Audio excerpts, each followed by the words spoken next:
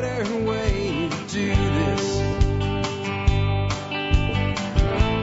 Let me show you a better way. Hi, folks. This is Jack Spirko with another edition of the Survival Podcast. As always, one man's view of the changing world, the changing times, and the things we can all do to live a better life if times get tough or even if they don't. Today is August the 9th, 2016. This is episode 1845 of the Survival Podcast. It's Tuesday, so it's a Just Jack show, and you've got Just Jack today on a subject. Today we're talking about understanding the cutting edge, choosing the right knife for the right environment. And I'm going to talk today about 6 different types of knives. And these are my classifications. They've been used by other people, but I'm not claiming that they're the 6 classifications or anything. In fact, I'll tell you up front today, I do not consider myself a knife expert. I consider myself a guy who likes knives and has used knives his whole life. And I have a bunch of knives in this show that I'm recommending by brand and name. And the reality is, I could probably do a show just telling you knives that I like and why that I like them every day for the next month without running out of knives that I like. I am not a knife snob in some ways, and in some other ways I am. But I can appreciate a knife for what it is. And that's what I want to get across today. Understanding that different knives play different roles based on what we want them to do. And I'm going to give you the list that I'm working off of types of knives today. Kitchen knives, tactical knives, utility knives, neck knives, working knives, aka bushcraft knives, and disposable knives. Yes, disposable knives actually play a role in all this. And you might notice that he didn't say EDC. Well, my neck knife is part of my EDC. I also carry a tactical knife as part of my EDC, and I carry a utility knife as part of my EDC.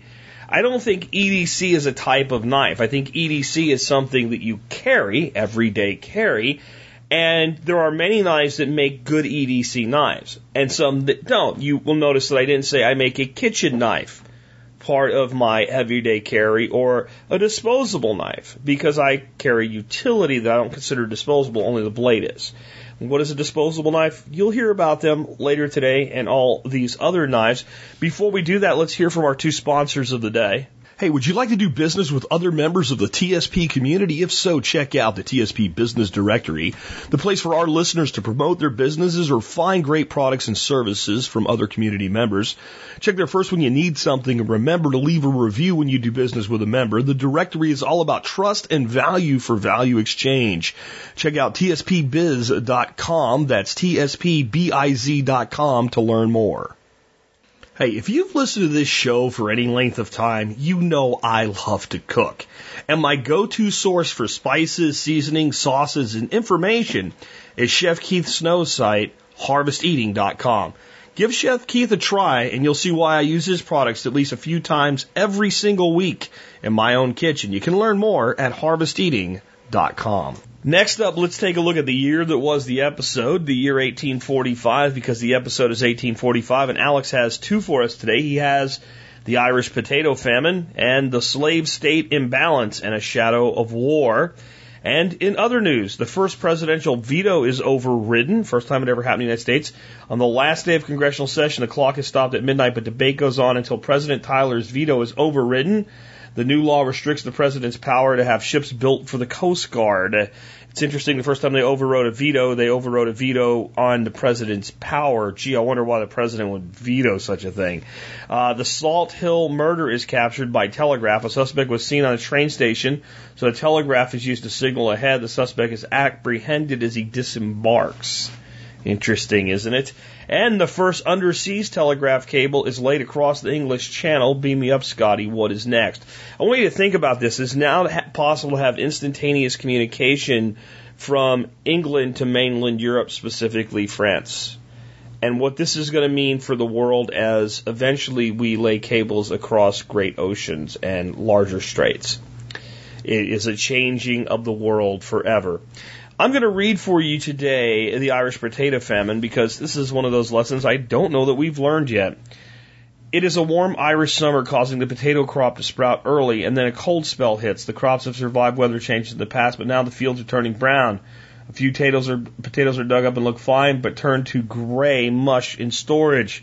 Some farmers blame the Loo locomotive whose tracks have been laid nearby, but the potato blight runs far from the tracks.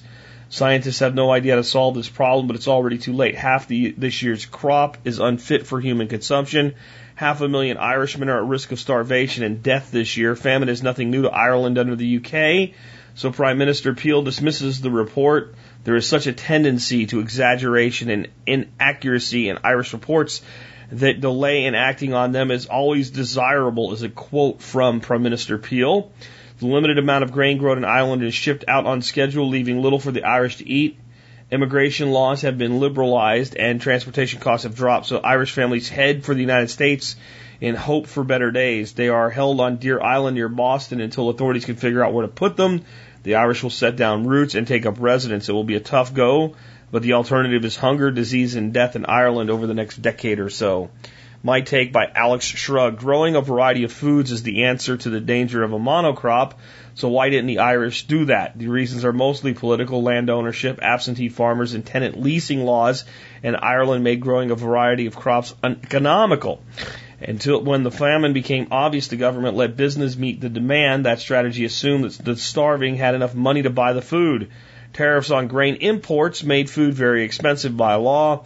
At this point, government usually claims unregulated capitalism doesn't work. You regulate something till it doesn't work and then claim unregulated stuff doesn't work. That's the government for you. In the 1980s, this was called crazy making. These days, I think they call it program failure, where a program is designed to fail so the government can provide more services and grow bigger. Those shovel-ready jobs come to mind. The government demands money for infrastructure. The bill passes, a bridge collapses, and the government demands money for infrastructure. Wash, rinse, and repeat. Or, I don't know, the government provides a healthcare solution that destroys modern healthcare so that it can then come fix it down the road like some redneck duck farmer told you all the way back in 2009 was the plan. I'm just saying. The more things change, the more they stay the same. It is the beginning of the large influx of Irish immigrants to the United States, and I think we owe a lot to those immigrants. They did a lot for this country. They weren't treated well when they got here. For all of the discussion about how bad it is for African Americans in the United States, even after the Civil War, after liberation from slavery, in some ways, Irish immigrants were treated as bad or worse. People have prejudice not just because of color of skin or race, but because of anything they perceive different. And it's hopefully something we're beginning to move past. And instead of having prejudice, we should just have contempt for people who are assholes. That's my solution to the problem. I do want to say one thing real quick about the slave state imbalance and the shadow war. You might want to read that one, but what's mentioned in Alex's take is that you can feel the nation moving toward the Civil War, which of course is about 15 years away at this point. And 15 years seems like a long time in these history segments, but think about this. Survival Podcast is over 8 years old. 15 years ago was 2001. 15 years ago was 2001. We all know what happened on September 11th, 2001. Those of you that are in your 30s or older, that probably doesn't feel like that long ago. Think if we were 15 years away from a civil war right now, would we know? Well, at this time, people do kind of know that it's coming. Anyway, with that, let's get into the main topic of today's show. Again, I want to talk to you today about knives. Actually, I guess you guys want to talk to me to talk to you guys today about knives because you're the ones that chose the subject. And it was one of those things I just threw out there in the voting. And I will get the voting up for September by probably this weekend with new subjects for you guys to vote on. Remember, you got to go to the forum to vote. You do have to register to vote here, but registering for our forum is a pretty painless process. And the more votes I get, the more I know that I'm doing the right thing. There were some razor-thin margins. I may change up some options or how many subjects people vote on this time around or something like that, because there was stuff that was off by points, like 1/10 of a point in percentages. Maybe I'm giving too many options and not getting enough disparity between the topics. But this one won handily. It was the second most voted on topic. And here's the thing. I thought, do I really want to do this? Because, again, as I said in the beginning, I don't consider myself an expert on knives. And I'm not a technical geek on knives either. You won't see me making a decision between one knife and the next because one knife weighs a half ounce less than the other. or one knife is made with steel that's a fraction of a bit harder or softer than the other. When it comes to knives, there's really two main things I look for above all things. First, does it meet the task at hand? In other words, I'm not going to buy a really expensive knife if the purpose of that knife is to throw in my tackle box just so that there's a knife in my tackle box. So that if for whatever reason I'm out fishing and I need a knife and I don't have one, there's a knife. I'm going to use what I call a disposable knife for that. There's no way I'm going to carry a tactical knife that doesn't have a blade that's beefy enough that I believe that if it hits bone, instead of deflecting off, it's going to break. If that's the case, it's not a good tactical knife. I'm not going to carry a knife if I want something that's a big, heavy chopper that can't do the job. Though I may carry a bushcrafting knife that's not a big, heavy chopper, but I'm going to know that and have another means to that, like a hatchet or something with me if I'm going off and playing in the woods and I'm carrying, let's say, a Mora No. 2, which is a knife I really like. It does a lot of great things, but it's not a chopper, right? I might rely on something like, a buck punk, and I digress. I'm getting ahead with some of the knives that I recommend. I'm not going to make up a leather sheath and carry around my Santoku friggin' kitchen knife as a tactical knife. Now, that doesn't mean that knife couldn't be a very effective defensive tool. If somebody broke into your house and you're in your kitchen and that's what's at hand. I mean, a sharp Santoku could cut a throat pretty quickly, but it's not really for that purpose. So, I never look at a knife and say that knife is junk, right? I look at a knife and say, does that knife meet the intended purpose that I am selecting it for? And I think that's the most important thing. And another thing I look for is, I already kind of alluded to this, but in any situation, it will not break and cause injury. Which means a disposable knife will not get used for tasks that are as rough as a big heavy-duty chopping knife. And it also means that something like a utility knife, there's certain limitations to how I'll be willing to use a utility knife or a razor knife, because while it can break and while it can slip in certain usages, it has a lot of really great things it's good at. And the blade, because it's a razor blade, is extremely sharp. That's some of the advantages. But if we use it improperly, and improperly doesn't mean improper knife use, but improper use of a knife. I want to kind of delineate on that in a second. So what I mean by that is there's certain things that you can do with one knife safely, and with another knife, it would be dangerous. For instance, I wouldn't try batoning. And if you don't know what batoning is, it's when we want to split a piece of wood to, let's say, make kindling. And we take a piece of wood, we stand it up on end, and we put a knife on it. We take another piece of wood like a baton, and we smack the knife through it to split the wood. I wouldn't try batoning with a fillet knife. That would be a dumb thing. Not only could you, most likely you're going to break your knife, but it could fly up in the air and stick you in the eye. But batoning's not a dangerous thing to do, but some knives it's dangerous to do that with them. So that's what I'm looking for. Does it meet the task at hand? And if used for the task at hand, it will not break and cause injury. So cheap knives can only be used for tasks that are relatively safe for any knife to use. For instance, I will fillet some bait when fishing with a Wahoo Killer $1.99 knife. Probably wouldn't baton with that either. That knife might actually stand up to it, but I wouldn't risk it. Again, the primary types of knives I either carry or use are kitchen knives, which obviously get used in the kitchen. For cooking and preparing food, tactical knives, which I carry primarily for self-defense and as an everyday carry knife that will get used for anything else that kind of a rough and tough knife would get used for. Though I don't use them for things like opening disgusting tape on boxes and getting tape glue all over them.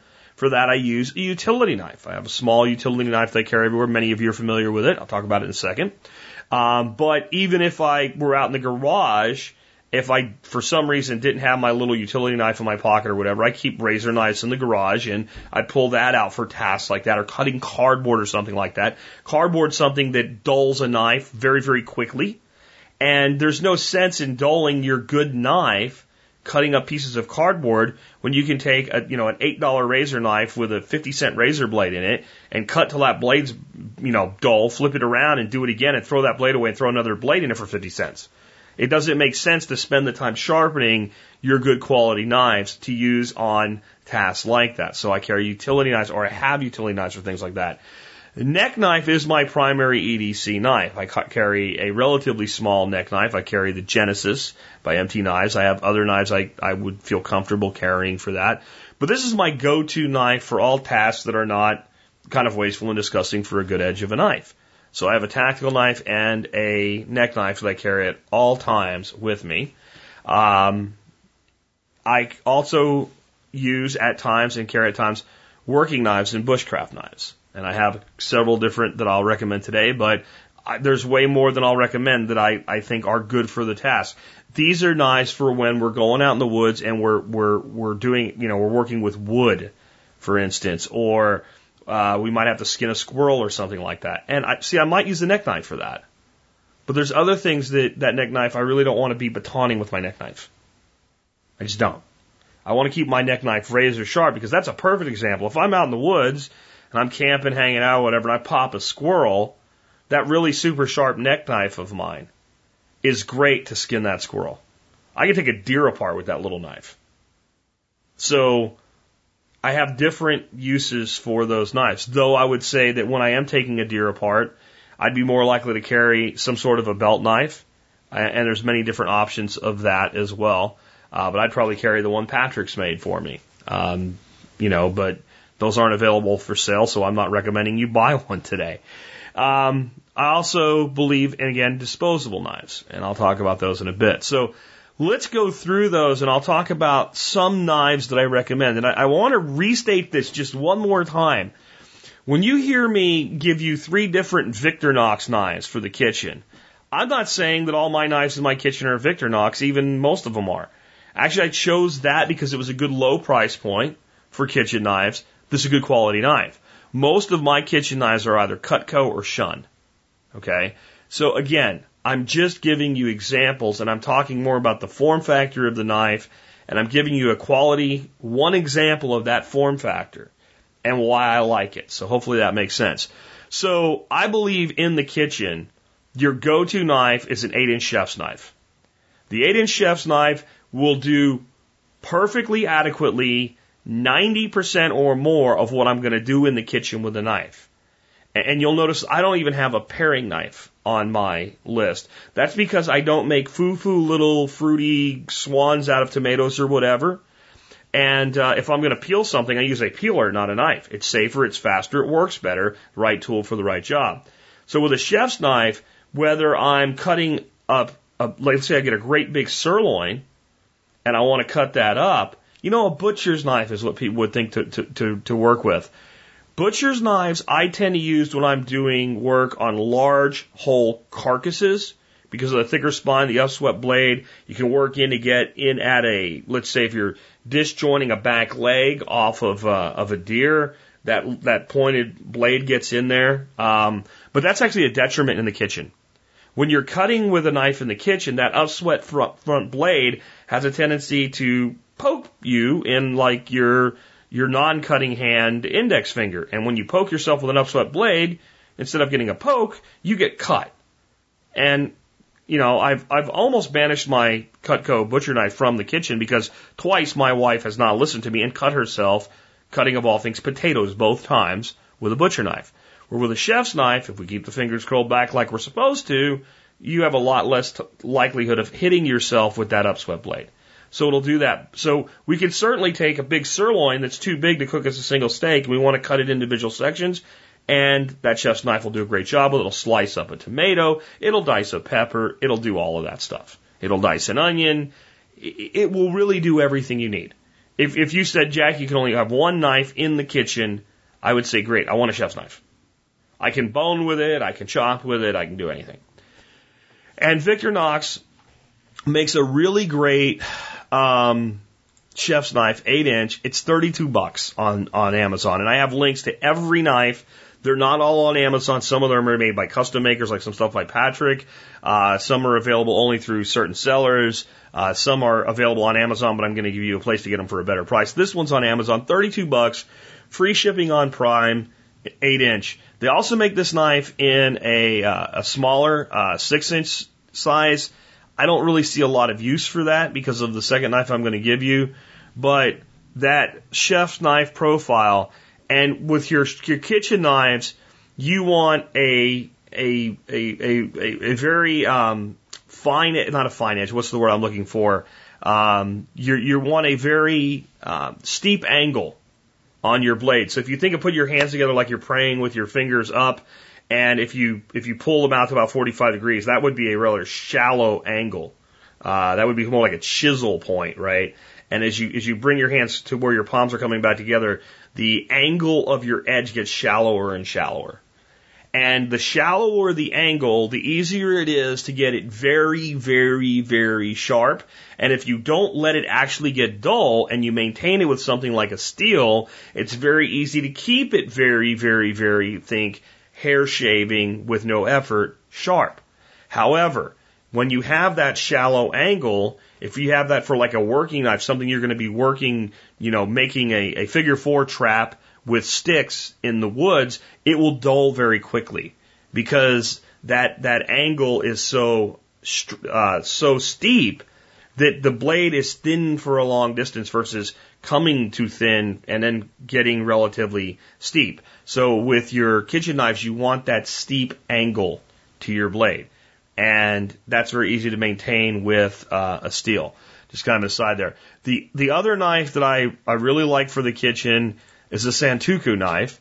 And again, Victorinox makes a really great one. And it has a blade that's called a Granton edge. And a Granton edge simply means there's little ripples in the blade. So when you're cutting certain foods that tend to stick to the side of your blade, it is less likely to stick and more likely to release. And that's fine and all. I don't necessarily need that in a knife. A lot of times, actually, if I'm chopping peppers or something, and they kind of stick to the edge, I kind of work the knife so I get as many stuck to as possible. And then instead of scooping them up with a knife, I just hold the knife over the pan and just drop them in without actually having to scoop them up. But that Granton edge is nice when you're cutting things like tomatoes or cheeses or stuff like that. The reason I like a Santoku, and if you're not familiar with a Santoku, imagine you take a chef's knife and bring it back from, 8 inches to 7 or 6, depending on the profile. And then that nice pointed long point, you just kind of make this drop over, kind of like a sheep's foot pattern. And you have a very straight edge. It doesn't curve. It curves a little bit, but not much. So they're great for chopping. Rather than just holding the handle, this is a great knife to kind of move up on. Thumb and forefinger on the blade just in front of the handle and do that up and down chop. They're a little bit smaller than a chef's knife. A lot of times if I'm doing something like chopping an onion or a pepper or something like that, instead of grabbing the chef's knife, I grab the Santoku. By the way, I keep my knives on a magnetic knife holder in the kitchen, not in a drawer. And you really should keep your knives either in your kitchen knives a wooden block or on a magnetic strip. And if you do a magnetic strip, kind of put the back of the knife to the strip first and let it come down to the edge. Don't just lay it up there flat because you're going to be likely to kind of tink the edge and knock your edge down. So the Santoku is more of that chopping knife. It's also when I'm not doing a lot of work and I don't need the bigger knife, I'll just go to the smaller knife because it's convenient. It also is a much safer knife even than the chef's knife. Not only does it not have the upswept edge, it doesn't really have that direct point of the chef's knife. So that point can be useful for some work, but it also can stab you. Where if you stab yourself with a Santoku, you were really being not good with your knife skills. All right, so Santoku. The only other kitchen knife I really see a need for, I'm not saying not a use for, but a need for, is a good boning knife. And I just decided to go all Victorinox here with my recommendations because they make such good, affordable knives. They have a nice boning knife that will do like everything you would ever need a boning knife for, which of course obviously boning is one of those things. And I said I can bone with a chef's knife. I can, but I can bone meat a lot better with that thin blade of the boning knife. Now, some would say, well, what about a fillet knife? Fillet knives work great for this too. The the Victorinox classic 6-inch boning knife is a pretty serviceable fillet knife as it is, though. It's kind of like in between. It's not quite as thin as a fillet, but it will do the job very well on appropriately sized fish. Where I really like to get down to using a boning knife versus something like using the Santuka or whatever isn't so much when I'm boning large cuts of meat, but when I'm doing something like taking half of a breast off the side of a chicken, or if I'm doing chicken thighs. Like when my wife's going to get chicken thighs, I always get skin and bone on. One way or another, I'm going to use them. But one of the ways I cook chicken thighs is I debone them. I take those bones out, I throw them in a bag, and I put them in the freezer. Those are for when I make chicken stock, okay? Leave the skin on, and then I take a jalapeno, cut it into quarters, put a quarter and then some garlic inside the chicken thigh, and wrap that up, and then wrap that in bacon and cook it kind of with a baste of Worcestershire soy sauce and beer. And a boning knife is just a better tool for that job. I also have a lot of like the Mora number 2s and stuff like that. I'll pull one of those out for that job as well. Don't really need a specialized boning knife. I'd like to have a smaller knife. But if you're going to have a knife dedicated for that task, then a boning knife is really a good way to go. So that kind of wraps up the kitchen world. Tactical knives. When it comes to tactical knives, I have mixed emotions about the entire subject. When you say tactical to me, I think immediately self-defense. And I've trained a lot with a knife to know how to be good with a knife for self-defense and for using on another human being. I actually think the odds of me ever actually using a knife against someone are quite low. I am more likely to use a firearm, and I actually think the odds of me ever actually using a firearm are quite low. However, I do own guns, and I do carry because the possibility exists. Okay? And the possibility that a knife may be a go-to tool exists. And the reality is there are places where I'm not willing to risk a felony conviction for carrying a gun. And unlike some businesses that I can just say, well, I won't patronize them, at times I have to go places where I can't carry a gun. They have, in Texas, we call it 3006 and 3007. And those, that they have to be specific signs. You can't just put up a sign that says no guns. Now, many businesses put up a sign that says the unlicensed possession of a handgun is a felony here, or you're not allowed to carry a gun without a license. That's fine because you're not supposed to be carrying in this state without a license anyway. So that sign means nothing to me. And a sign that says no guns with an arrow through it, or, gun-free zone, if it doesn't say 30.06 or 30.07, I don't care. In this state, 30.06 applies to concealed carry, 30.07 applies to open carry. And if I have to go somewhere and not carry, then at least I'm not completely unarmed if I have a knife. What I'm looking for in a tactical knife is a knife that's quick to deploy and will do the job effectively. And probably my overall favorite knife for tactical application for that need is the Columbia River M21 14SF. This is a big knife that carries like a small knife. It's an all-metal frame. It's an upswept blade with a deep point. It has a small amount of serrated edge at the back, so if you're using it for cutting some rope or something like that, instead of messing up that perfect edge, you can come back to that serrated edge and use that back there. That's what it's there for. It gives you a lot of options. The first thing I like about it is the handle is dead solid in the hand. It's a clip pocket carry folder. It can be opened against the back of the pocket and deploy on open, or it can be drawn without doing that, and it still has a really great thumb actuator where you can open it with your thumb. There's a couple schools of thought on the pocket deployment method of knives. One is it's a bad idea because the pocket deployment, with everything except something I'll talk about in a second, when you go to draw that knife, you have to be moving your hand backwards and then forwards. Well, if you're using a knife for defense, that means you have a threat that's imminently coming after you, and as you go backwards with the knife, you're becoming more, not less vulnerable, And you have to make that movement forward. The other negative is fine motor skills. And that's true in any situation. But when you're trying to deploy a knife with a pocket open device using fine motor skills in a situation where you feel you need to use lethal force, and trust me, I've been in situations where I haven't had to use lethal force, but things were very, very serious. And if you haven't been in those, you have no idea how your body's going to react. You really don't. It's interesting. It's somewhat invigorating and it's somewhat terrifying. And the chance of fine motor skills shut down unless it's drilled and drilled and drilled and drilled and drilled and then drilled some more and then drilled some more. And then when you know you have it, you keep doing it because you'll lose it if you stop. It is really there. So if you're going to rely on that, what I like about the Columbia River knife, the M21, and variants thereof, is you do not have to use that deployment method, but it's there if necessary. And there may be situations where you might have to deploy a knife that way because you're being pushed to the ground. And all you can do is reach around back and grab the knife as you're defending yourself from some sort of attack. And it might be advantageous. Also, just from a standpoint of usability, when you're EDCing that knife, every day carrying that knife, and you need to pull it out and cut something with it, it's there. And yet you don't have to use it. I also like the length of the blade. It's a serious piece of steel. And the width of the blade.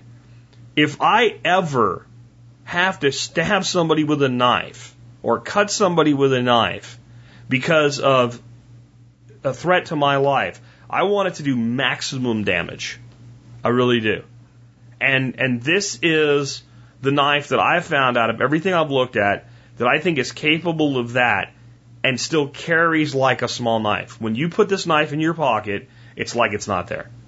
And overall, in spite of some of the things I'm about to say about some other really interesting knives, and a knife that I'm actually carrying now over my Columbia River, I think if I were ever going to go somewhere where I really felt endangered and couldn't carry a gun, or even if I could carry a gun as a knife as a backup, this would be my go-to knife.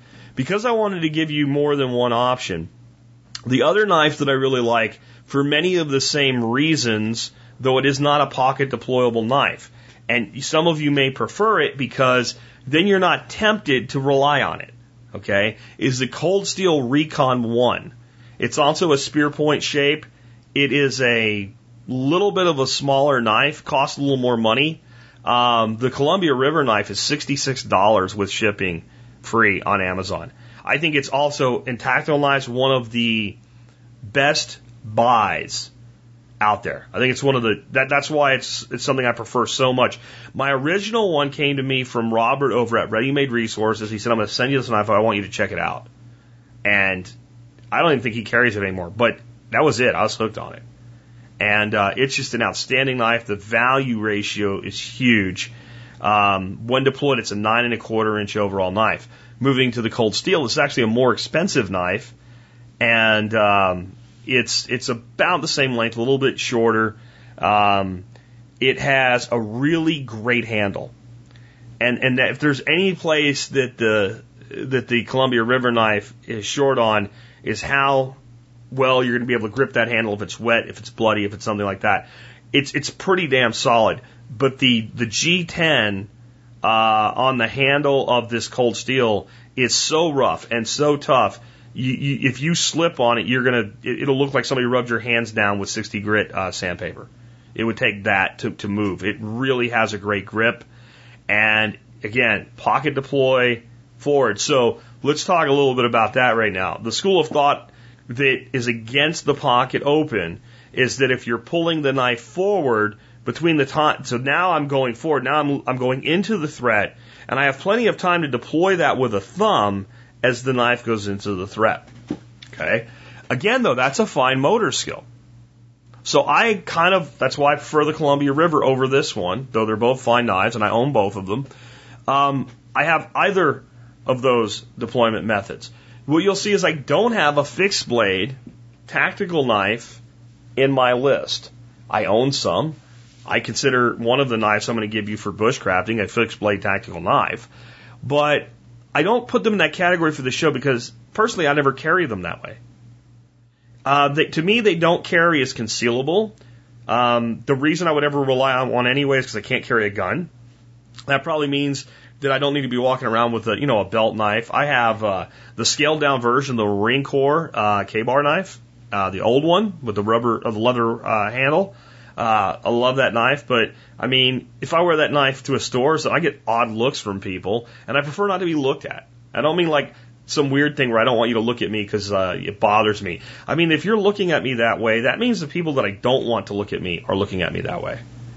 Where a clip knife in your pocket is something so common that no one really cares. No one really looks at it as anything odd.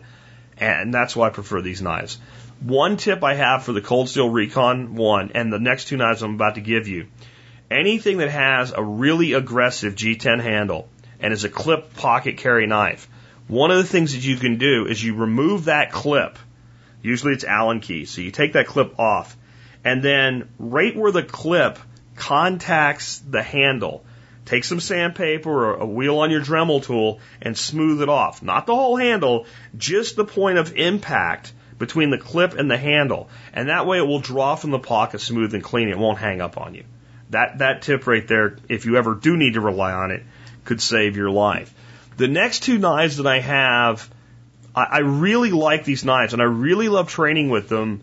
I do worry a little bit about fine motor coordination. Both of these are made by Fox, and I don't have links to Amazon because the place to get them is ultimateknife.com. One is the Fox Dark Knife, and the other is the Fox 599 Karambit. I got introduced to the Karambit not that many years ago at a workshop here at TSP Ranch, 9 Mile Farm, and I was doing a trade which was for some consulting, and I ended up deciding I was just going to give everybody that bid, everybody wins, everybody gets some consulting. And one guy I think it was $100 off the next event, whatever it was. It was something I gave away to everybody that bid on it. I do that on occasion to be nice. And one guy put down a knife that was a Karambit knife. Wasn't either one of these.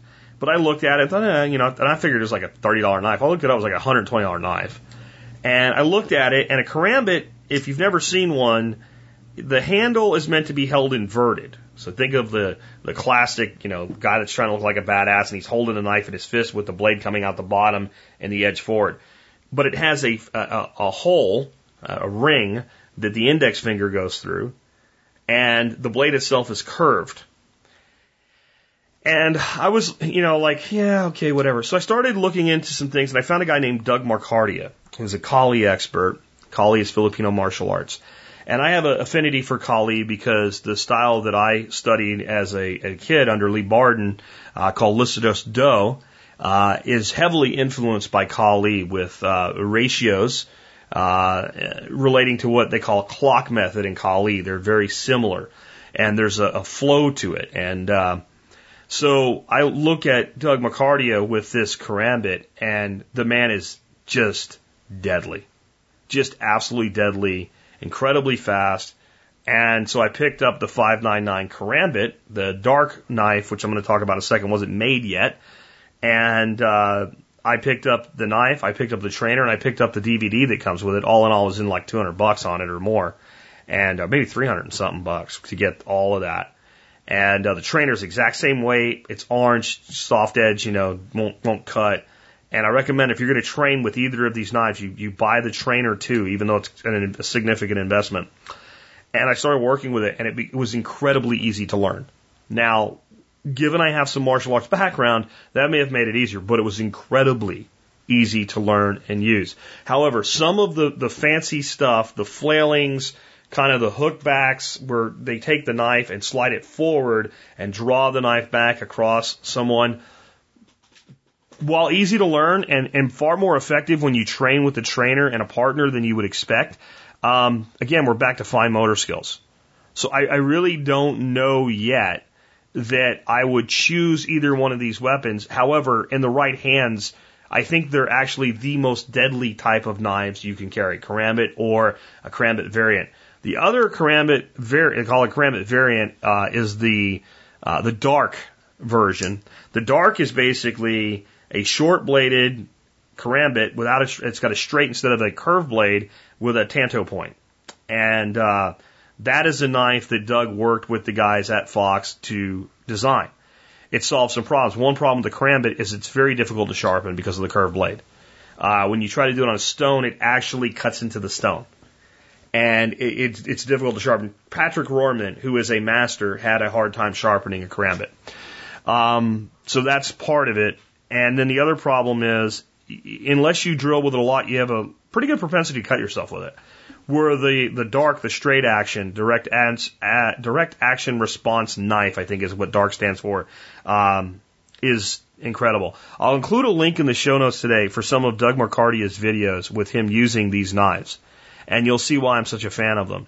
But as much as I'm a fan, I go back to fine motor skills, simplicity in a life-threatening situation being better. I'm probably going to carry my Columbia River M21 if I'm actually worried about having to use it. Now, what I like about the Fox knives, either the Dark or the Karambit, they are pretty easy to draw without deploying the knife. Using them as an impact tool in a non-lethal situation, they are extremely effective. You would not believe the amount of pain you can cause with one of these knives with a simple flail across, let's say, the back of a hand. I mean, you can probably, I would reckon you can crack metatarsals with it.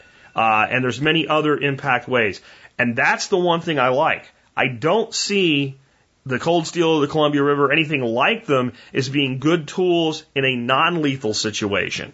So what the Dark gives me, and I've gone to the Dark over the Karambit for everyday carry, is the ability to not draw my gun and to technically not draw a knife. A knife's not a knife until the blade comes out.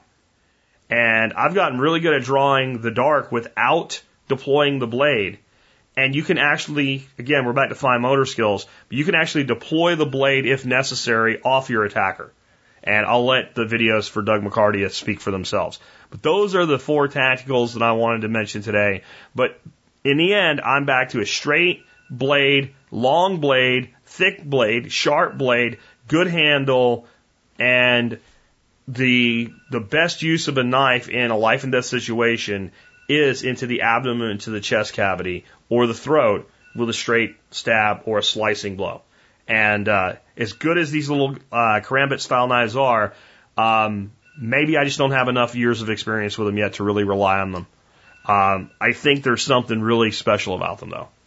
So next up, utility knives. I kind of mentioned this. To me, a utility knife is something that you use for cutting material that you would not want to take an expensive or a good quality knife that you're going to rely on for tactical situations, for fine detail work or something like that, like cutting boxes apart or cutting open boxes, cutting through tape, stuff like that. I carry a Gerber EAB Light.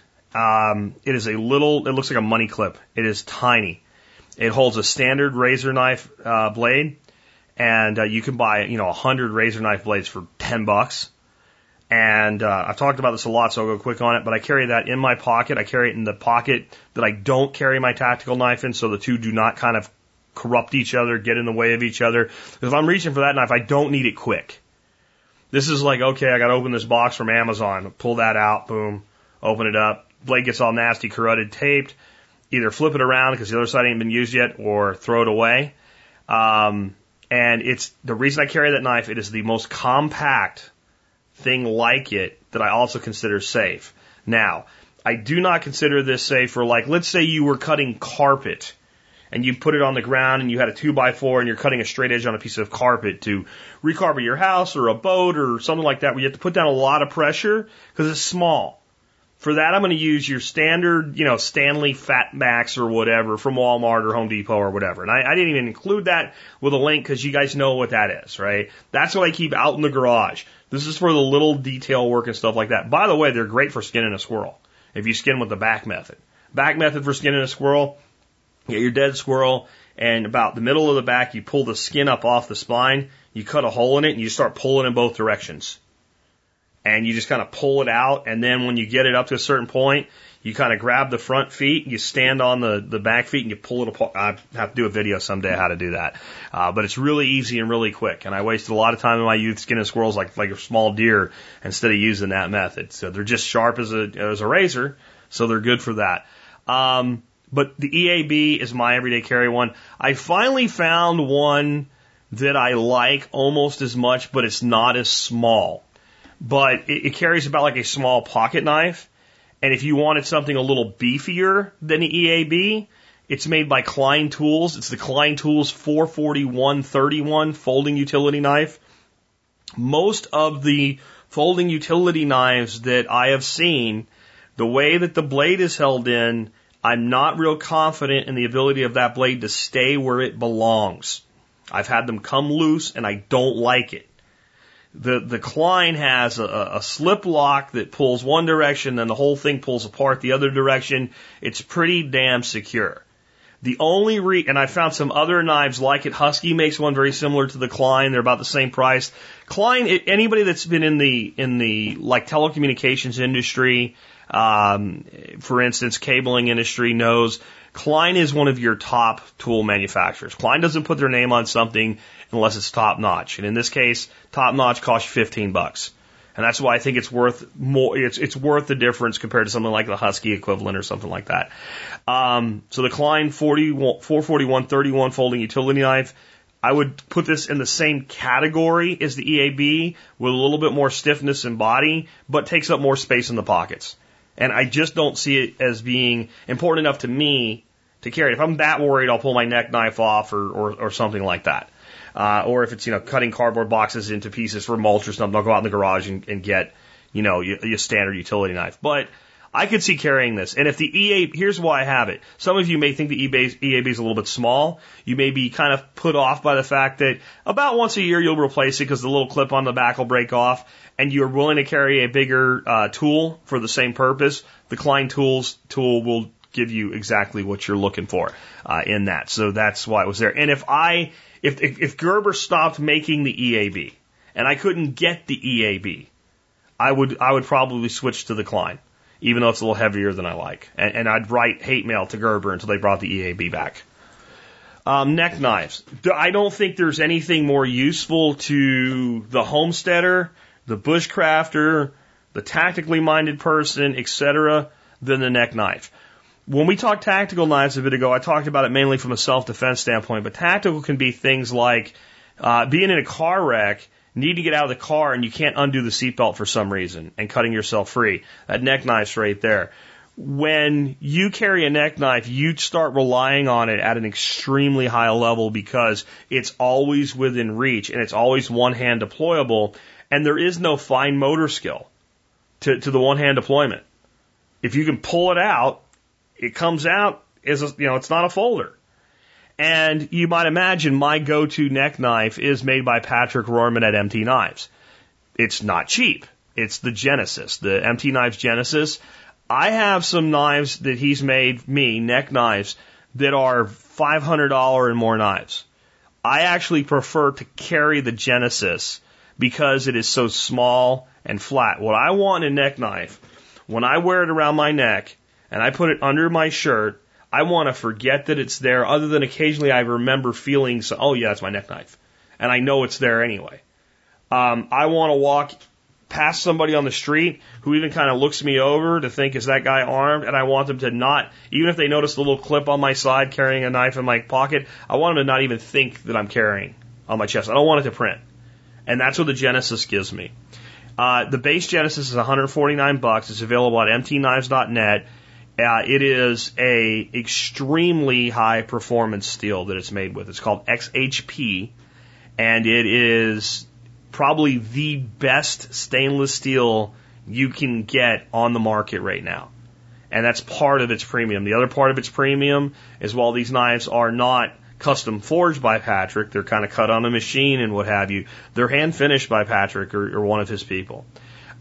These knives come to you with when I talked about being a snob because of Patrick, what I used to consider sharp, I now consider an okay edge.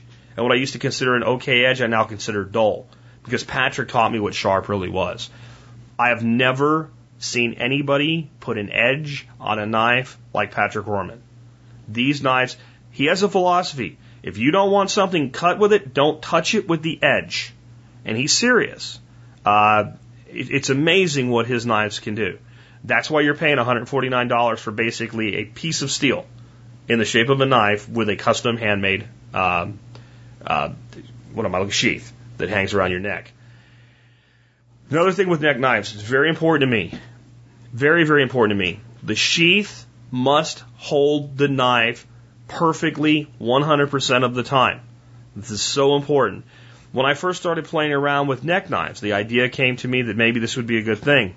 Cold Steel had a knife that they don't make anymore. They may not make it anymore because I personally made sure I got a hold of Lynn, who's the owner of Cold Steel, and balled him out for this knife. It was VG12 steel. It was nice steel. It was a rubber handle, full tang, meaning that the blade went all the way to the end of the handle inside it. And it was a thin knife. It was much more like a kitchen knife than a tactical knife, which is why I liked it. I thought it was great. It came with a nice plastic sheath and a chain. I put it on, and it seemed nice and secure. And one day I drove somewhere in my truck, and I took my seatbelt off, and I got out of my truck, and my knife fell out from under my shirt onto the ground in front of me. Because while I was driving, the knife released, and it was sitting next to my belly with the blade against my stomach while I'm driving my truck. I don't think I need to explain why that's a problem, but I could have been killed by my own knife in that situation. Okay? So that made me, when I was first approached by Patrick Rohrman about owning a neck knife, like, okay, but here's what you... So when he brought me with the first one, and I looked at how he makes his sheaths and how they work, I was like, yeah, okay, we can do this. You know, he sold me on that level of quality. It makes no sense to carry a knife that's a danger to yourself just by carrying it. And some neck knives out there, that's exactly what they are.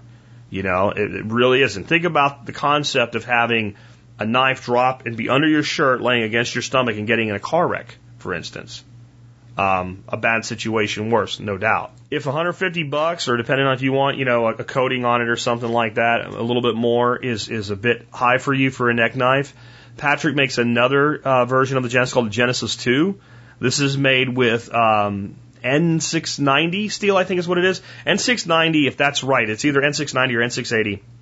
N690 is a steel that's used often to make surgical instruments for surgeons, right? So a scalpel that a surgeon uses to perform cardiothoracic surgery would be made from N690 quite often. It's a very small source steel, and I believe it's from Switzerland, if I remember right. It is an outstanding knife. It is not XHP steel, right? But it's a good steel. It's better than 95% of the knives you will find the steel used to make them, including knives that are far more expensive. Patrick really looked for a more affordable steel, but one that, you know, would let him give you the same, almost same level of performance as XHP. So for $50 less, you can get the Genesis 2. If I was going to buy a neck knife, I would actually, you know, it doesn't matter that Patrick's a friend, I would go down to those two and say, you know, if money's tight, buy the Genesis 2, you'll be happy. Seriously. Now, I wanted to make sure that I did give another option in this because Patrick is a friend, and I wanted to make sure that I wasn't letting that get in the way from recommending a decent neck knife. The best low-cost neck knife, and it's not cheap, but it is about $45 less than a Genesis 2, is the Essie Azula. I was impressed enough with this knife that back when we had the first gear shop, many of you have not been around to know about this, but Tiffany and Rich Rockwell ran the first gear shop. Kelly John Doe runs the current one, and they were looking for products to add. They talked to Azula. Azula sent me an example of the knife, and the knife actually has an ant on it. So that was like destiny, right? The Essie Azula has an ant on the knife. It is similar in shape and form to Patrick's knives, the Genesis. It's not the same, but it's similar. It's about the same size.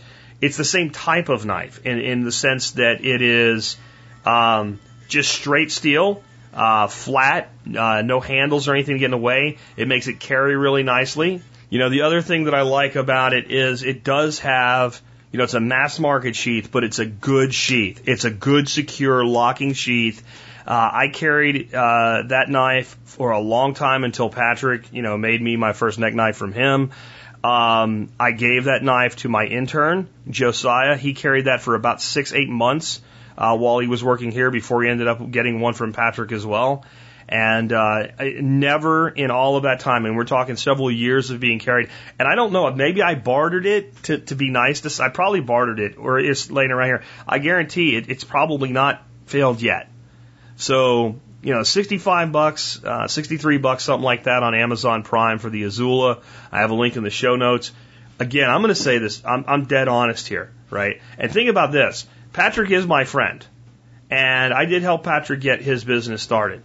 But if Patrick sells you a Genesis or a Genesis 2, I don't get a damn thing.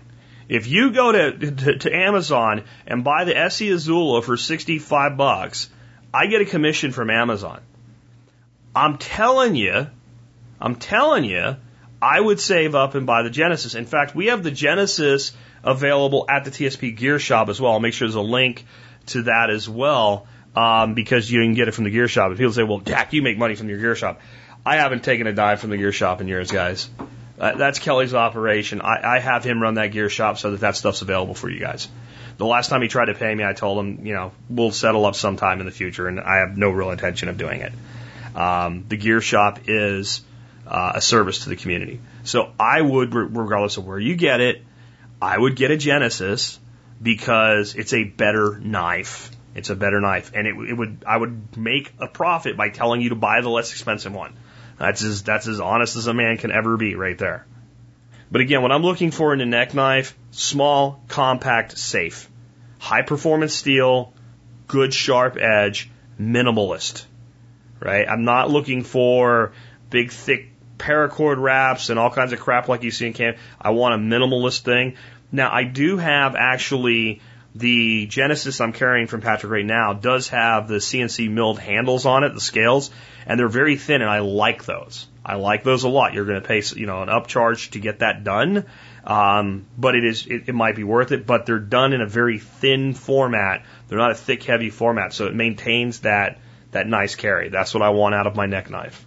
I would also tell you, if you're going to carry a neck knife, learn to draw it and learn to put it back with one hand. That's what makes it. And I know people think they're going to cut themselves or stab themselves. If you think about what you're doing and you kind of put the tip in, you wiggle it, and you get the knife up to the point where it needs, and then you kind of turn it up and you push it in against your chest, you're less likely to cut yourself than grabbing it with your hand and shoving the blade in. That was something I did learn from Patrick. And people see me do it now. Oh, you're going to stab yourself. No. You're going to cut yourself. You're going to cut yourself. I'm not going to stab myself. It's not. It looks kind of quick, but it's only from doing it so many times. You're actually feeling. Again, it's kind of a weird thing. Maybe I'll do a video on that as well. Patrick, you should do a video on this. One-handed deployment and return of the neck knife. Anyway, let's move on. For a working knife, bushcraft style knife, something that I'm going to go out and do crafts and projects with, or like I said, make a deadfall trap out of, or a figure 4 trap out of, or something like that. My kind of go-to knife for fine work like that is the Mora number 2. The Mora number 2 is $17, and I've talked to knife makers, including Patrick, that go, I can't make that knife for what they sell it for. In other words, I can't buy the materials to make that knife for what it's sold for. Nobody's really sure how Mora manages to do it other than pure volume and making those same knives for that long. Mora makes some other, more bushcrafty knives with rubbered handles and whatever, but for the type of work that small knife does well, Mora number 2 does everything. And Mora number 2s are a fun knife to play with. You can get yourself a little butane torch. You can burn the finish off the handle. You can stain it. You can put some little wire gizmos on it. You can have a lot of fun making it your own. And if you screw one up, you're out $17. It's a good steel. It's a good quality steel. And it's an appropriately sized knife for that type of work. So when I'm looking for a knife for that type of work that is small for the finer work, again, like making trap triggers or something like that, I want a steel that's actually pretty easy to sharpen. And the Mora number 2 is a very easy steel. It's a carbon steel to sharpen. My inkling with number 2, because it will rust so easily if not really, maintained anally with, oil and stuff. And if you're out for a couple days, that doesn't happen usually, is to patina the blade using vinegar And there's a couple different ways to do that. One is to simply put it in a jar and kind of hold it above the jar so you don't want it to get up onto the hilt and soak into the wood, but so that whole blade's under vinegar, and it'll almost look like it's an electroplating. It'll start at the tip and it'll slowly work its way up. It'll put a beautiful dark gray patina on it, and that will really help it from rusting. Or you can just soak vinegar in a paper towel and wrap that around the blade and patina that, and it makes a great knife. The downside of the Mora number 2, the sheath is garbage. The sheath is garbage. The sheath is garbage. I would say this, except for a few of the upper end, like $100 plus Moras, all Mora knives come with sheaths that are garbage. They're junk. Fortunately, in our TSP gear shop, we have a sheath that you can buy for the Mora number 2 that is incredible. It's handmade Kydex. You can reconfigure it a couple different ways. It holds the knife very, very securely. It costs twice as much as the knife, but a lot of people that have bought them have said, you know what, I lose knives. I don't lose sheaths. So carry a $17 knife with a good sheath, and if you lose the knife, you just replace the knife. And if you're going to lose a knife, it's going to be a knife like that. That's the kind of knife you use bushcrafting and you're out camping and what have you. It's the kind of knife you tend to set down and lose. And the reality is if you want a sheath like this, that's what it takes to do it. We have a guy that makes them from a small business in his house, and just with materials and time and him selling them to Kelly and then Kelly resell them, it's just what we have to sell them at to be able to make enough profit to make it worth doing. That's just the cost of doing business there. But the Mora number 2, when it comes to a bigger knife for the woods and a chopping knife, I'll admit I'm biased. I had a great friend that many of you know, many of you probably don't, named Ron Hood. Ron was a person I met for the first time in 2010, and for several years we maintained a friendship that rapidly went from knowing each other as acquaintances to viewing each other as brothers. Unfortunately, a few years ago, Ron passed away, laying next to his wife in bed of a heart attack in his 60s, after having successfully battled cancer and believing himself to have got through that, and I think he had. And whether it was complications from that or it was just something happening, you know, that from cancer, or just sometimes people just have heart attacks, or Ron always felt that his health issues were from Agent Orange exposure. He spent several tours in Vietnam with the ASA. You can look up that if you want to know what that is. He was exposed many times to Agent Orange. And he believed his cancer and other health problems that he dealt with were from that, probably were. But he came out with several knives. He started with Tops, and eventually it went over to be something that was being manufactured at a level that Tops knives couldn't keep up with, and he moved his manufacturing with Buck knives. And I believe the guy from Tops Knives still makes a royalty on all the knives because he actually was the designer in conjunction with Ron. And Karen continues this. And there's 2 that came out before Ron passed away. The first was the Hoodlum, and the second was the Punk. The Hoodlum is a really big knife. The Punk is a much more, what I would call reasonably sized knife. And it was the second knife to come out, and it's the one I own. And it's the one that I recommend is kind of that all around bushcrafting knife that you can chop with, you can baton with. It is a wonderful knife. The knife's about 11 inches overall and around 5.5-ish blade length. I don't keep specs in my head. Again, I'm not a knife geek. I worry more about the form, fit, and function of the knife. What impresses you about this knife, for a knife that's so sizable, it's very lightweight. It's like 7.4, 7.5, something like that ounces. And the way the handle's designed, it's a really rough, it's like I don't know if it's G10. It's a very grippy handle. And it's held in place with Allen screws. And if you take them off, you'll notice that while the knife itself is full tang, the blade itself has, the tang itself has hollow spots.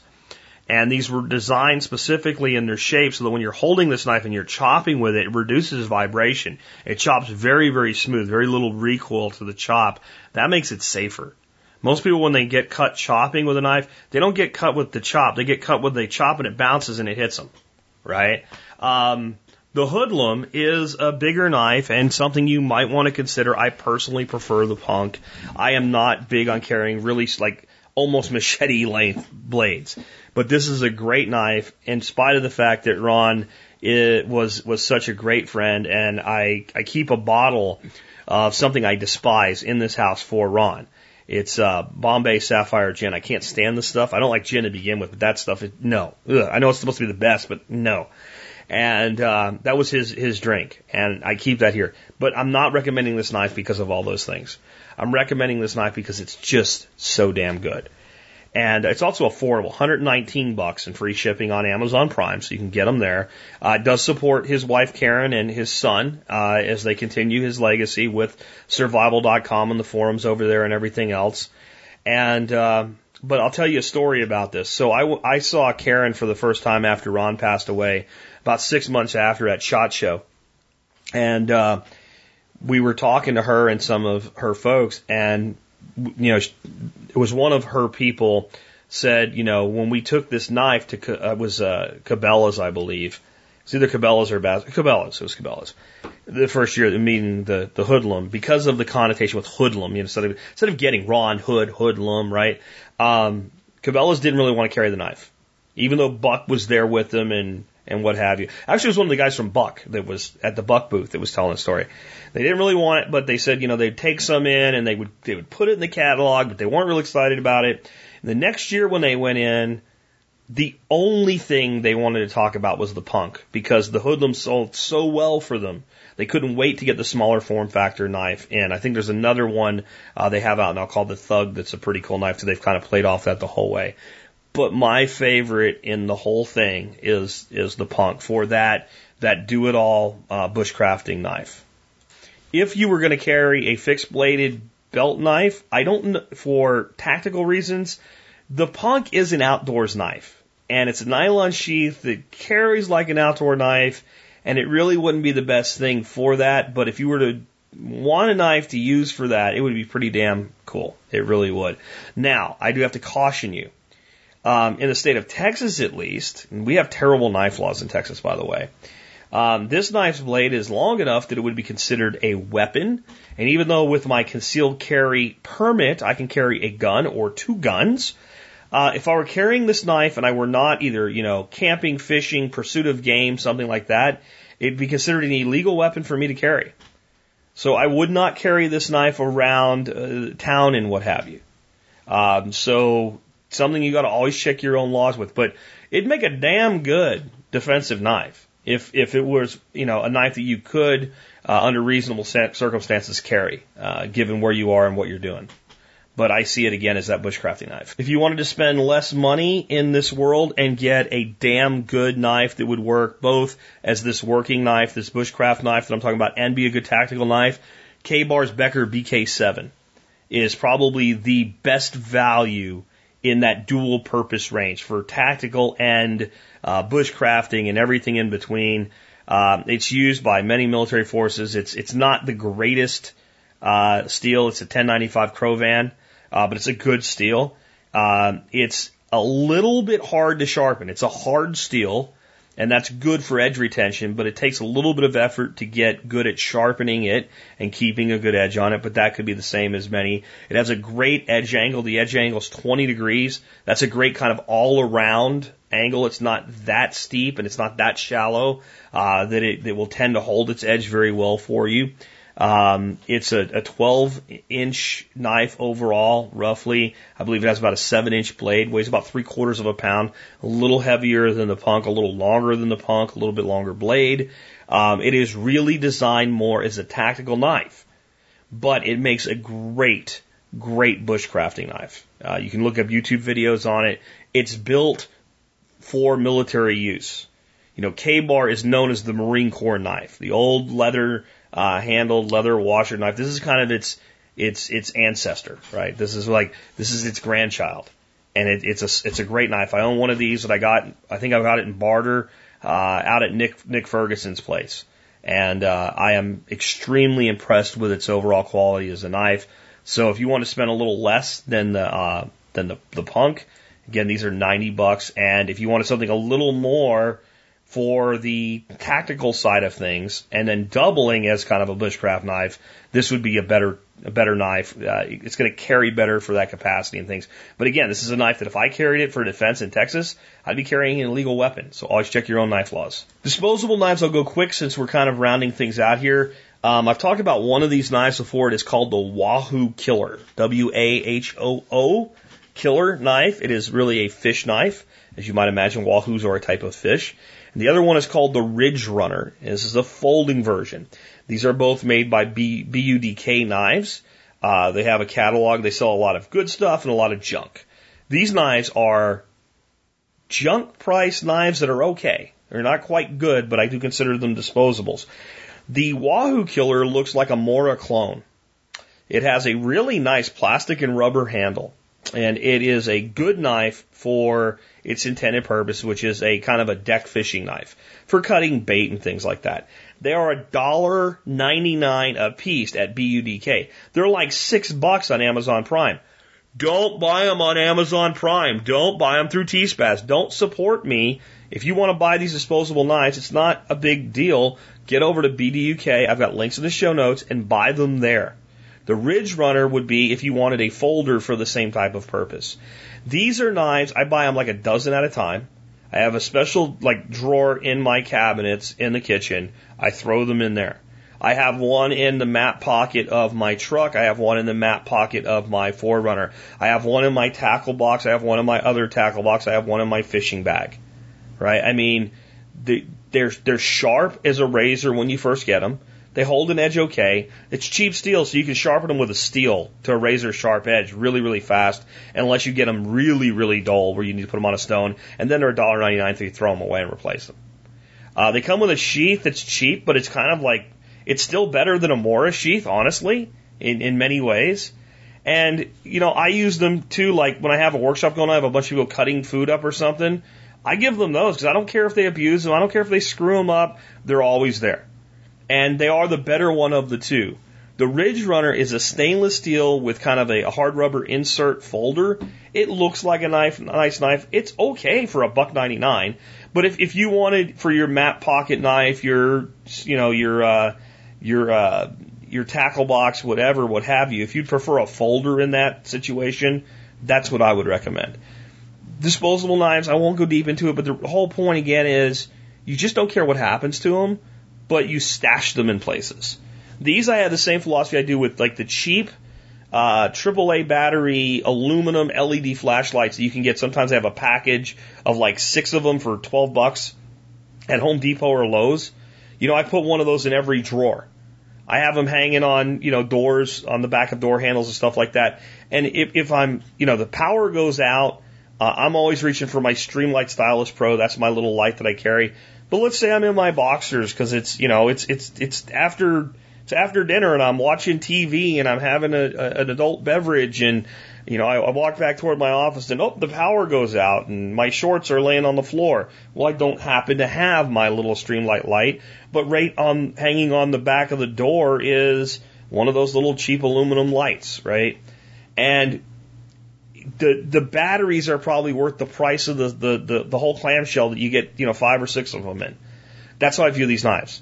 If the tackle box gets some water in it and the knife gets rusted, I don't care. I just throw it away. But there's always a knife.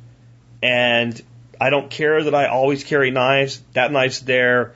I don't care if I'm cutting, thread thin shad with it. It's getting disgusting.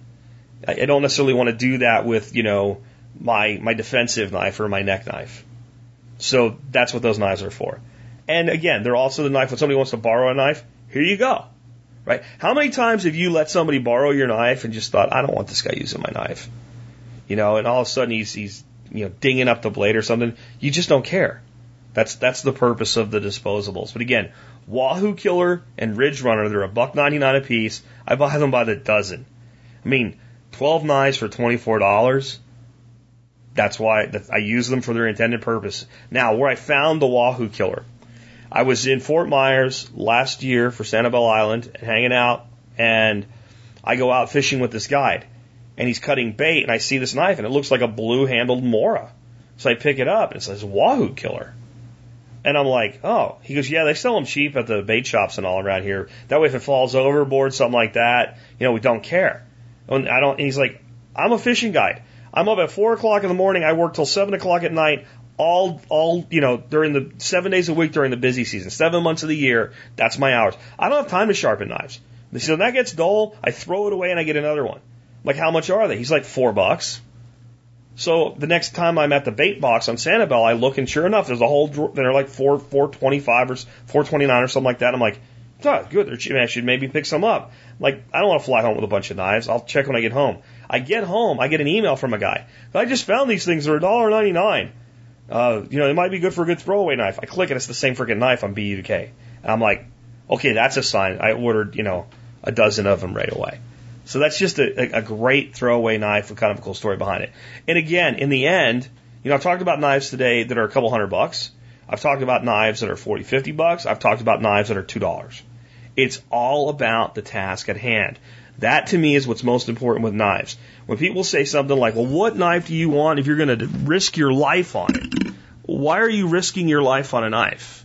Where do you get these phrases? You're spending too much time in forums being a forum hero.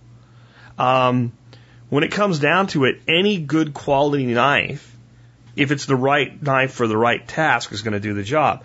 I'm not afraid to quote unquote risk my life, whatever you mean by that, with a Buck Punk, but I'm not afraid to do it with a Buck Personal. Buck Personal is a nice little hunting knife. I carried one of those for the first 5 years of my hunting career because this is what my uncle had, and I wanted to be like my uncle, so I went out and got one. That knife, I probably gutted and skinned 20 deer with that knife. What more can you ask for from a knife? If you can gut, skin, and take a deer apart with a knife, it'll do most of anything you need it to do. Buck makes a good knife. Gerbers make good knives.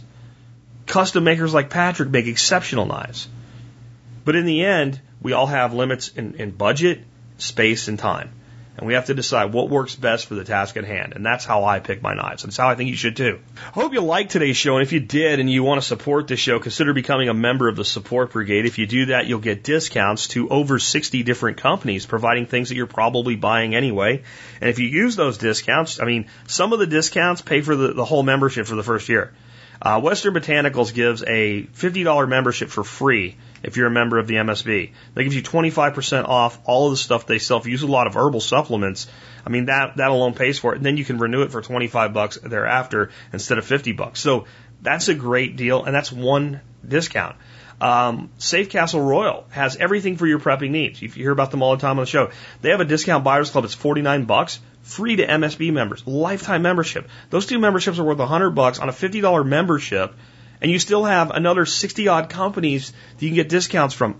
Seeds, gardening tools, tactical, practical, everything in between. I've got those discounts for you. You're spending the money anyway, so consider joining the Member Support Brigade. Get your money back and support the show. The other way you can support me is by shopping our links on Amazon. Today, every knife that I mentioned has a link. Most of them have a link to Amazon. If you buy one of those knives through Amazon, I get credit for the sale. But let's say you need doggy diapers, like one of you guys bought. You go to tspaz.com, tspaz.com, click the link to go to Amazon, do your shopping on Amazon like you would do anyway. Just buy anything you want. And when you do that, you help support my show, because I get credit for your sales no matter what you buy. For your review today, though, I put up an item every day for review. I have a Hamilton Beach electric kettle. I think every kitchen needs to have an electric kettle, and if you're a prepper, even more so, because you're making things like herbal decoctions and infusions and things like that. Great way to boil water. I make mead with mine. I boil eggs with mine. I use it every day for coffee and tea. They cost about $26 if you'll buy the gray one. So that's reviewed for you today. And you know how you boil eggs with an electric kettle? You take your eggs, you put 4 eggs will fit in the bottom of the electric kettle. So you fill it about half with water first. That makes the eggs set down and they don't crack on you. You set your eggs in the bottom of the kettle. You put the kettle on the little base. You click the thing for it to boil.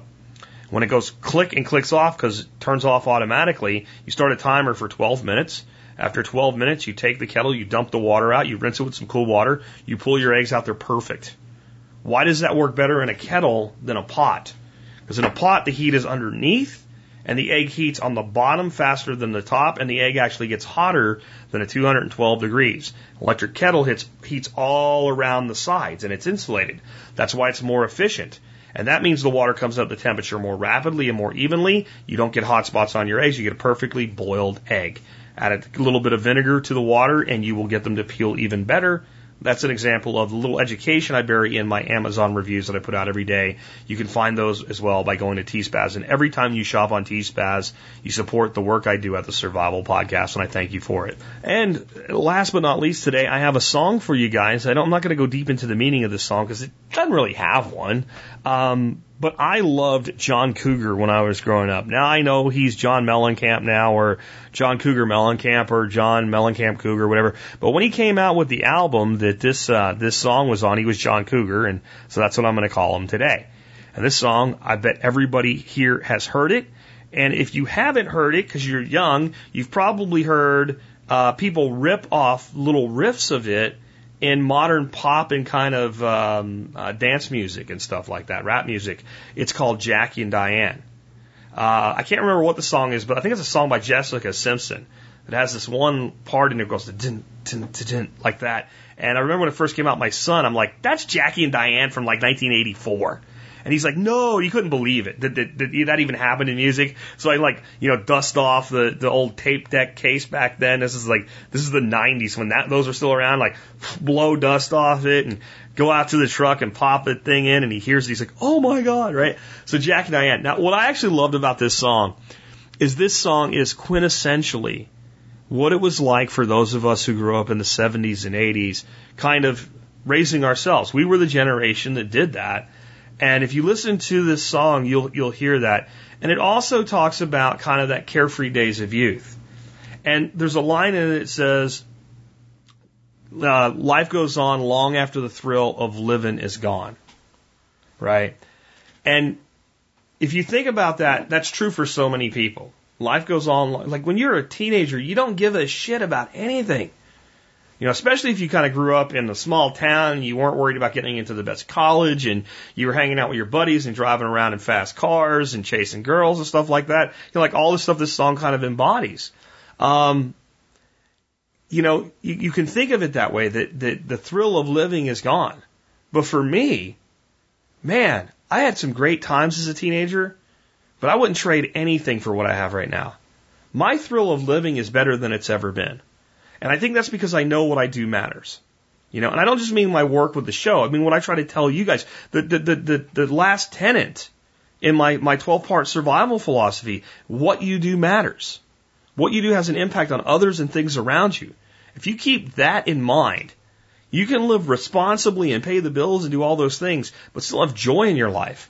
And the thrill of living can go on as long as you can fog a mirror. That's my plan anyway. With that, this has been Jack Spirko with another edition of the Survival Podcast. Help you figure out how to live that better life if times get tough or even if they don't.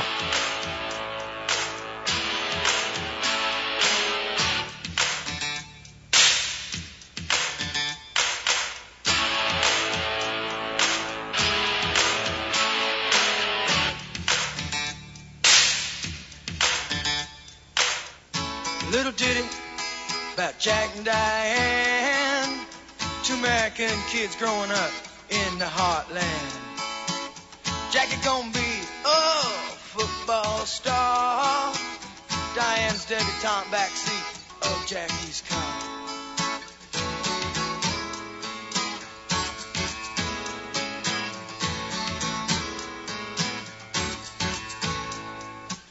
Sucking on chili dog outside the taste freeze.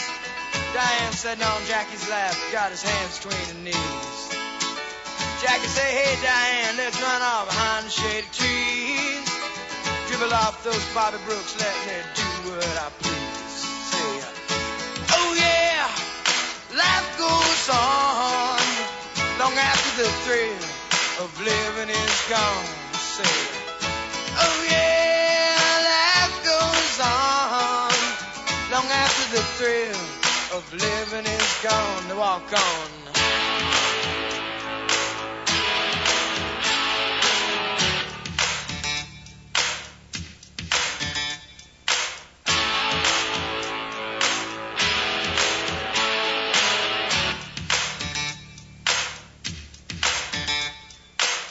Jackie sits back, collects his thoughts for the moment, scratches his head and does his best James Dean. Well, then there, Diane, you gotta run off to the city, Diane says, baby, you ain't missing nothing. Jackie say, oh yeah, life goes on long after the thrill of living is gone. Oh yeah, let's say life goes on long after the thrill of living is gone.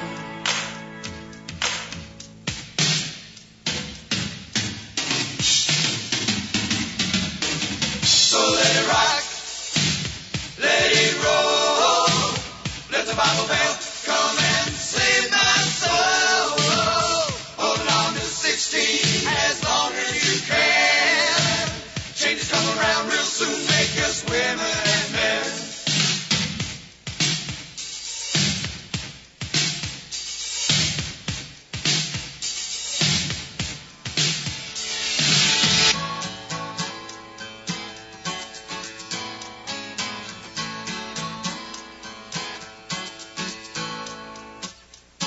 Oh yeah, life goes on long after the thrill of living is gone.